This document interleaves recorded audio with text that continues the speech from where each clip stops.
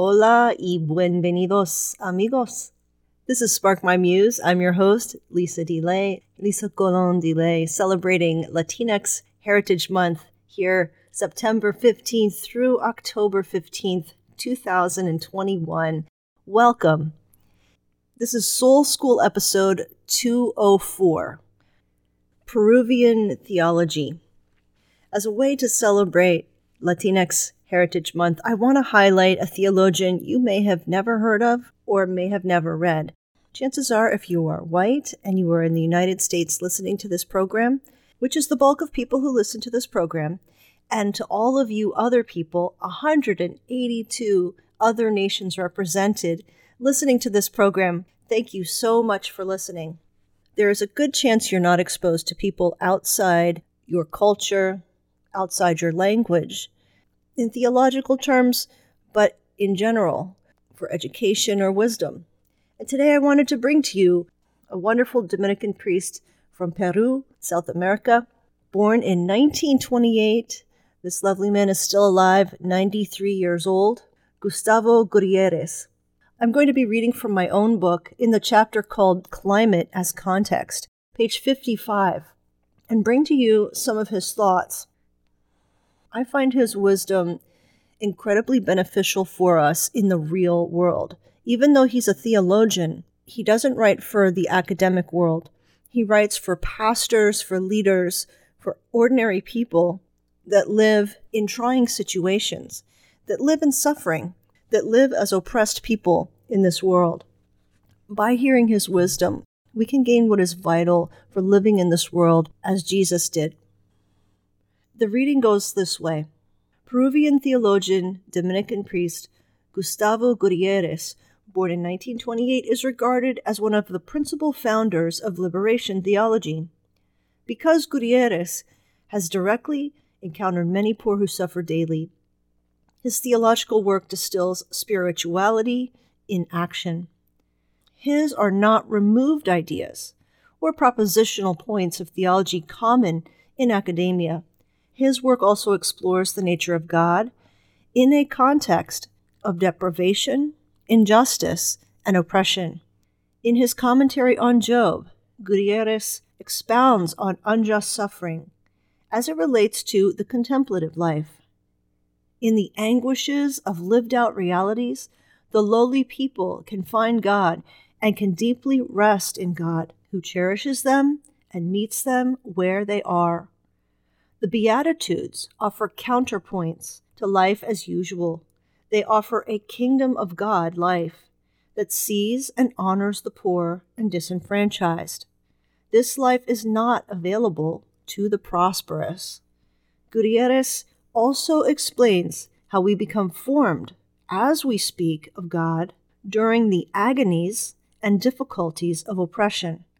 He developed the foundational insight of Latin American liberation theology, what has been called, in English, God's preferential option for the poor.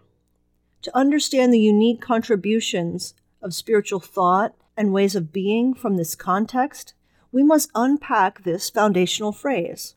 It captures a sense of the compassionate heart of God that Gutierrez and other liberation theologians further elucidate in their work.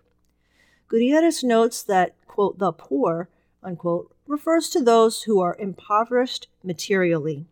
The plight of the poor results in premature and unjust death. To the powerful, the poor remain statistical and nameless, but the poor are significant to God. They must be significant to all who serve Christ. For those of us in affluent countries and situations, this should give us pause. Do we give significance to the poor?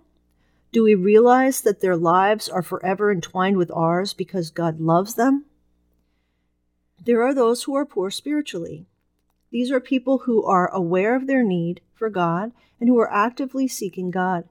In Matthew 5:3, Jesus tells of them, "Blessed are the poor in spirit, for theirs is the kingdom of God." In either case, materially or spiritually, those who are rich must give what they have. Gutierrez confronts us with the reality of what the materially poor encounter so that their plight and hardships can be alleviated.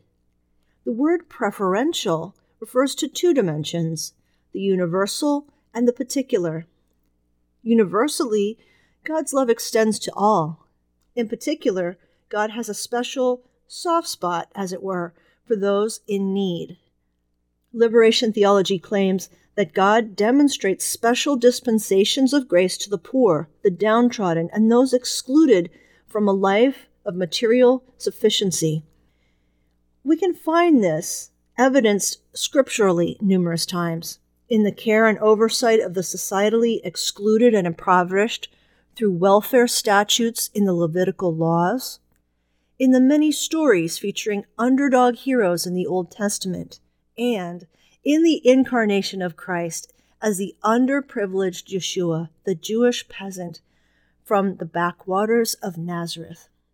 In Spanish, the word for option connotes a meaning that is closer to the English word for commitment. It involves aiding the poor and standing in ongoing solidarity with them. It also means standing against inhumane poverty. Most importantly, Gutierrez underscores the idea of a commitment to the poor in terms of friendship, so that objectification and abstraction do not begin to co-opt these efforts of solidarity. He says, when we become friends with the poor, their presence leaves an indelible imprint on our lives, and we are much more likely to remain committed to help them. Gutierrez articulates how true liberation has three main dimensions in the internal and external worlds. First, it involves political and social liberation, the elimination of the immediate causes of poverty and injustice. Second, it involves the emancipation of the poor, the marginalized, the downtrodden, and the oppressed from all, quote, those things that limit their capacity to develop themselves freely and in dignity, unquote. Third, it involves liberation from selfishness and sin and a reestablishment of a relationship with God and other people. If you have never read anything by Gustavo Gutierrez, go to Amazon or your favorite bookstore or bookshop.org and pick up a copy of something that he's written, or another Latinx or Hispanic author. I will leave a few links to his work and a few other people that I would recommend. I thank you for supporting my work as a writer, as a podcaster, as a Latina. It brings me great joy each week to come to you and share what's been on my mind. If you would like to support what I'm doing in a tangible way, go to patreon.com/sparkmymuse. That's where I do my writing now publicly, and that's where you can get extras to each episode each week. There are also opportunities to get things like mugs and t-shirts and things like that. Until we meet again, be blessed.